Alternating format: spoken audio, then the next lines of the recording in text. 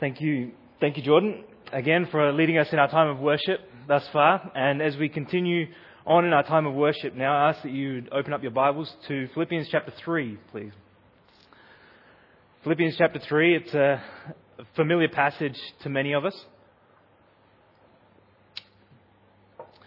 In fact, Dr. Martin Lloyd-Jones, someone whom most of us here would be familiar with, says of Philippians chapter 3, this is one of the most eloquent statements of what it truly means to be a Christian. And we're looking specifically this morning at verses 7 through 11, where we see the testimony of a man, the Apostle Paul, who could faithfully say that he would count all things as loss so that he would know the true sweetness that is a relationship with Jesus Christ.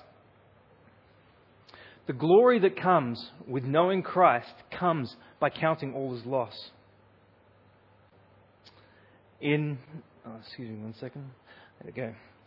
April 1775, General George Washington, during the American Revolution, he was standing outside the city of Boston with one of his friends, John Hancock.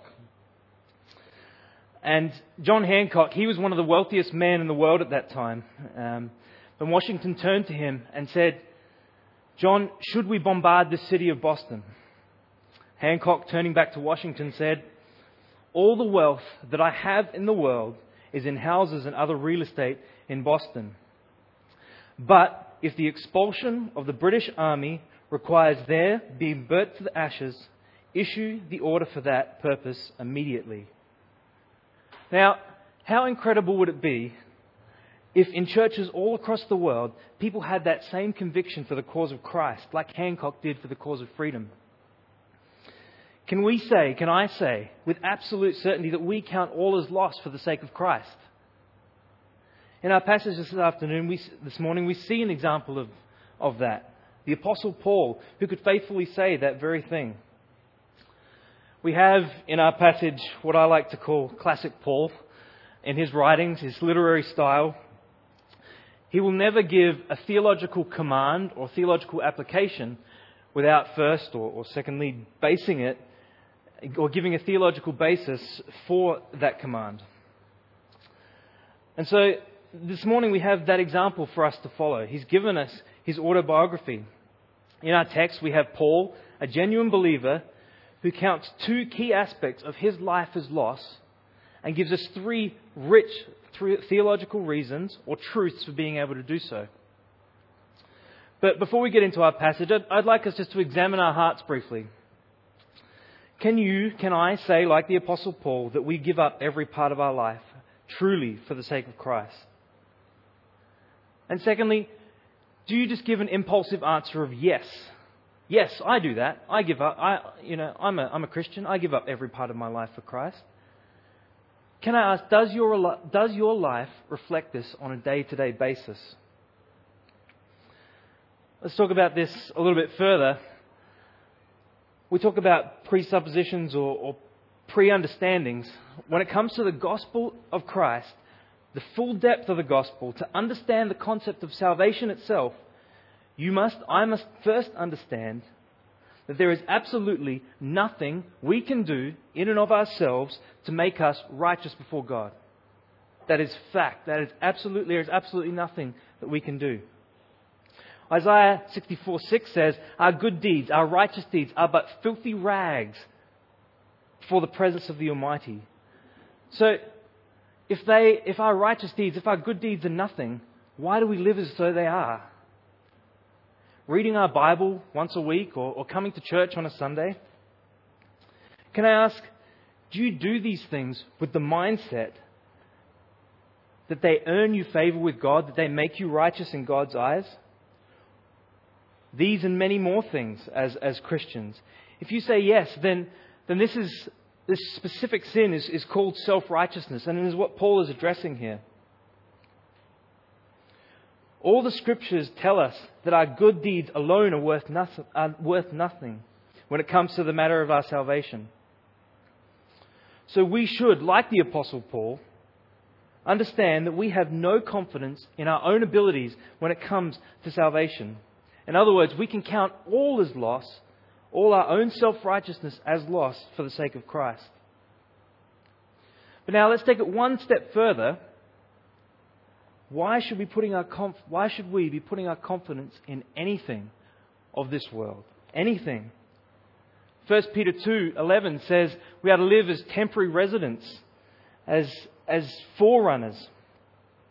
So again, like the Apostle Paul, we must understand that any social standing or prestige that we may have, any monetary blessing that the Lord has given us, even our own life, should the Lord will it, we must count all those things as loss compared with the surpassing value that is to know Christ. A personal relationship with Jesus Christ is a relationship that is marked by counting all as loss on the foundation that is Christ. With these things in mind, I'd like us to read our passage. I'm reading from the Lexham English version this morning. It says, verse 7, "But whatever were gain to me, those things I have counted as loss for the sake of Christ. More than that, I count all things to be loss. I count all things to be loss in the view of the surpassing value of knowing Christ Jesus, my Lord, for whom I have suffered the loss of all things, and counted them but rubbish, so that I may gain Christ and may be found in Him, not having a righteousness of my own derived from the law, but that which is through faith in Christ, the righteousness which comes from God on the basis of faith, that I may know Him and the power of His resurrection and the fellowship of His sufferings, being conformed to His death, in order that I may attain to the resurrection from the dead." Now, some context for our passage this morning. As far as the church at Philippi goes, of all the churches that Paul was writing letters to, the church at Philippi was actually going quite well. Verse 1 in Philippians tells us that they had a good, solid church structure, leadership in place. They were faithful supporters of Paul's ministry. And this letter is quite unique. The theme of this letter is one of joy, one of admonition. It's written in a very personal style. So Paul has a connection with these believers. He's concerned for their protection. So when we get to Philippians chapter 3, the apostle is warning his fellow brothers and sisters against the false teaching of the Judaizers. Something that Jeff has taught us over several weeks now. The Judaizers were amongst that region, and they were infiltrating churches with this false gospel, the idea that salvation comes through faith in Jesus plus one's own obedience to the law. Essentially saying that salvation plus works faith plus works is how we go about salvation. Only by strict adherence to the law of God and the customs of the Old Testament can one truly be saved. And this teaching fundamentally distorts what it truly means to be a Christian, which is why Paul gives us this incredible description here of the nature of a true believer. He does it by giving an autobiography outlining God's dealings with himself in his own salvation. Our first point this morning that I want to look at is religion that is all loss. We see through context, looking first at verse 7, Paul is counting his religious privileges as loss for the sake of Christ. He takes up what we call like the language of accounting, and he gives us the first glimpse as to what a genuine believer must hold to. He says, verse 7, "But whatever these things were gain to me, those things I have counted as loss for the sake of Christ." What is he counting as loss here? Well, we always look in context, right? So we go back to verse 4 and verse 5 and verse 6. Just look there briefly with me, where he gives 7 religious advantages that Paul himself had trusted in before that day that the Lord had met him on the Damascus road. First, he says, "If anyone else has a mind to put confidence in the flesh, I have far more. Circumcised the 8th day." So here Paul is saying that he trusted in his religious ritualism. Number 2, he says he is of the nation of Israel. He's not merely a proselyte like so many of the others of the day, and so he trusted in his religious heritage. He said he was of the tribe of Benjamin, somebody that is able to trace his descent to one of the most highly regarded tribes in Israel. So he was trusted in his high social standing. He was a Hebrew of Hebrews. His parents were sure to maintain their traditional Jewish customs in a world where Roman culture was so influential. So he trusted in his religious traditions. With respect to the law, he was a Pharisee. He was a member of the most strict sect of Judaism, and so he trusted his religious devotion. He was so sincerely jealous, number 6, for the purity of Judaism that he killed Christians. So he trusted in his religious sincerity and acceptance with God. And finally, number 7, he says, as to righteousness which is the law, I was found blameless. So he trusted ultimately in his own self-righteousness. Seeing what Paul had previously held to, those 7 things, when you get to verse 7, you see the huge contrast that has taken, the huge change that has taken place in Paul's life. Whatever these things were gained to me, those things I count as loss. Paul, in the eyes of the Jews, he was perfect. He had it all. He was to the nth degree perfect as far as Judaism went. It's as if he's getting his little account ledger book out and he's got a pluses column and a minuses column. And all those things he's listed off, he's got in the pluses column. So that when he stands before God and presents his little book, look God, this is what I've done. Look at all my pluses. This will make me justify. This will justify me before you, God. But now verse 7, it's like, I have had my eyes open to Christ. I realize that all those things, they are nothing. The very doctrine that Paul is protecting the Philippians from is the very doctrine that he himself held to. A man who is so ingrained in religious practices, yet could now say all those pluses, all those things, they are but loss for the sake of Christ. The importance of this transaction is brought out even more in Paul's specific choice of words. The word loss in verse 7, he uses that as a noun, and this only happens one other place in the entire New Testament. It's in Acts chapter 28, or 27, I think, where Paul is in the shipwreck, in the storm on the ship. The ship's about to be wrecked. So violent are the wind and the waves. The storm is brewing around them. And so the members of the crew literally began losing cargo overboard. Not just because they wanted to, but because their very life depended upon them getting rid of those things. And this is the same idea that Paul is bringing out. Self-righteous religious practices must literally be thrown overboard, eradicated from your life, because your very life, your very salvation depends upon these things. If Paul considers this idea so dangerous, why should we not be aware of this today? We need to examine our hearts. Just coming along to church or going to a home group, serving the working bee, or for that fact, any religious ceremony that you might attend. Do these practices and customs merely prop up your own self-righteousness, or are they all but lost for the greater purpose, which is Christ? If you think that these things alone make you a Christian, you are badly mistaken. You might say, well, those things aren't necessarily bad. Going to church, going to home group, it's not a bad thing, I know. But here I'm talking about the heart motive. Something that no one else other than God Himself can see in your heart and life.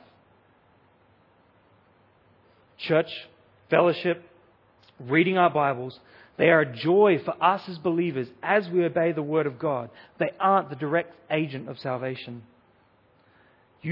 I must consider all as loss. Any false, self-religious practices that we have will only hinder our true salvation.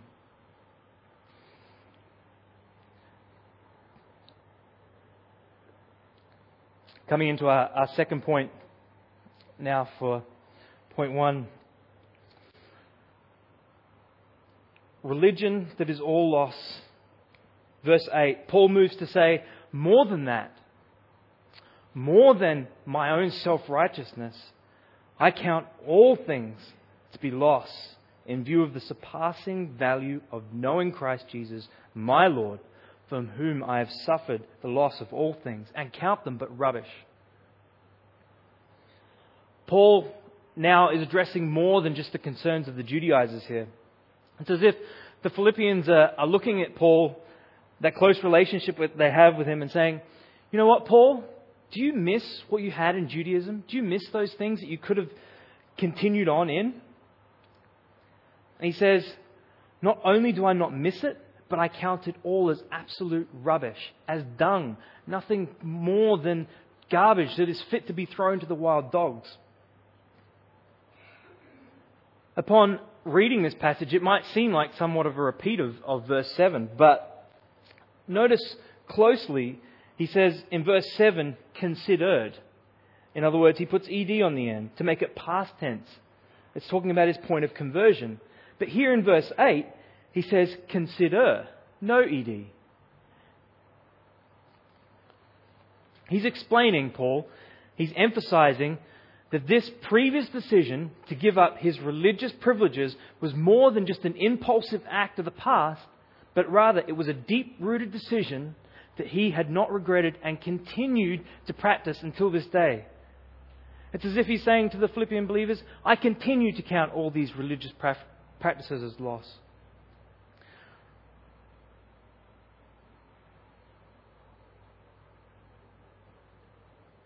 Unlike our first section, Paul does not lay out for us a detailed list, one after the other, of things that he could have trusted in. But it would have been things probably like his Roman citizenship, any material possessions that he may have had, or social standing that he could have enjoyed.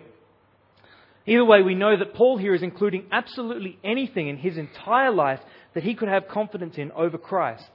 And this is an ongoing thing for Paul. Each day, the things that he could have confidence in, he continues to remind himself that they are but loss for the sake of Christ. Now, do I do this on a daily basis in our quiet times? Do we examine our hearts, saying everything that we could put our confidence in, every possession, every monetary blessing, even every relationship, even our own lives, do we consider them but loss compared with our relationship with Christ? You know, verse 8, where he talks about the surpassing value of knowing Christ. We talked about this in our theology class this morning. This idea of knowledge is not one of just an awareness. This idea of knowledge is so much more deep-rooted. It comes from the Old Testament, where it can be traced all the way back to Adam and Eve, where Adam knew his wife. It is a close, intimate, personal relationship as to cause what might be called communion. He speaks of his relationship with Christ that includes not only being loved by Christ, but also loving Him in return. And that's what true communion actually is. The true result of the gospel of Jesus Christ, our one and only Lord. The communion that is with Christ. Only this kind of relationship and this kind of knowledge can be so valuable that we would not only gladly suffer for it, but that it would continually compensate for the loss of everything else in our entire lives. The knowledge that is Christ Jesus, your relationship with Christ, is something that you would not only gladly suffer for, but that it compensates for the loss of everything in your entire life. Can I ask, do you have this morning here that true knowledge? A continual, ongoing denying of everything in your entire life, whereby you have communion with Christ. This is knowledge worth having. This is knowledge that is surpassingly valuable, as Paul says. We continue now into our second point. We've looked at religion that is all loss, self-righteousness, our own religious justification, everything we must count as loss.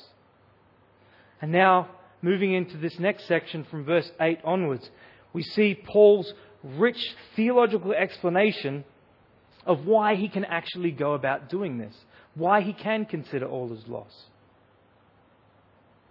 Look at the end of verse 8. It says, that I may gain Christ and be found in Him. To gain Christ and be found in Him. What a joy that is, not only for Paul but for us today, to say that we have gained Christ and been found in Him.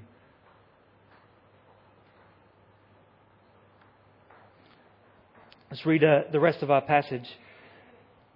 It says, the end of verse 8, I consider all as loss. Why? So that I may gain Christ and be found in Him, not having a righteousness of my own derived from the law, but that which is through faith in Christ, righteousness which comes from God on the basis of faith, that I may know Him and the power of His resurrection and the fellowship of His sufferings, conform to His death, in order that I may attain to the resurrection from the dead.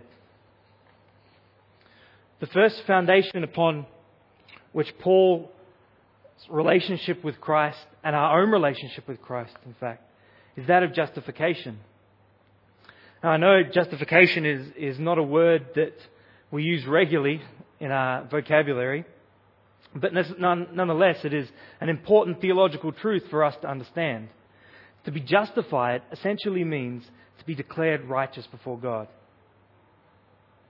Declared righteous, not because what have we've done, but because what Christ has done on the cross. That is the heart of the gospel. I am a sinner, but through the death of Christ, I can stand in the presence of the Almighty God, declared righteous by His blood. Paul is emphasizing one point here. We need righteousness, which is through faith in Christ. My own righteousness, your own righteousness, does not cut it with God. I need righteousness which comes from faith in Christ. Righteousness which comes from God Himself. This is true justification. I can be taken out of the equation, which is why Paul can say, I count all as loss. See how well it fits with his first point in verse 7? We must count all as loss because we ourselves cannot come before God pure in any way.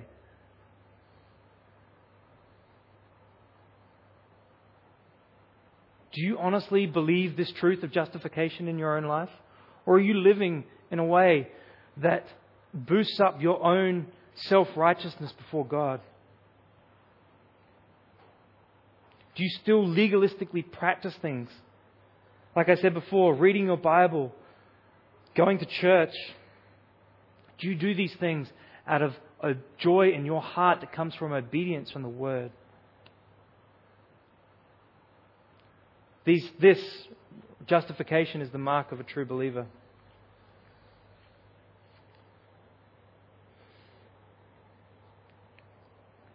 Our second foundation, or reason Paul can place his hope in Christ, is that of sanctification. And we see this in verse 10. Sanctification, again, another word that we don't use very often, but it essentially means the continual conforming into the image of Christ. This is something that takes place in our lives on a daily basis. We are sanctified through the work of the Holy Spirit in our lives.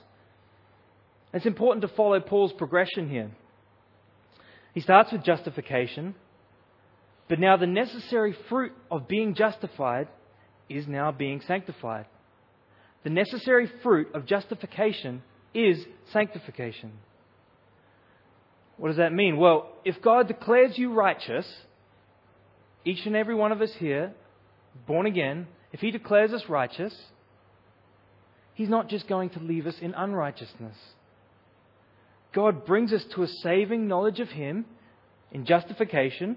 Why? So that we as believers might know Him more deeply as we progress in sanctification.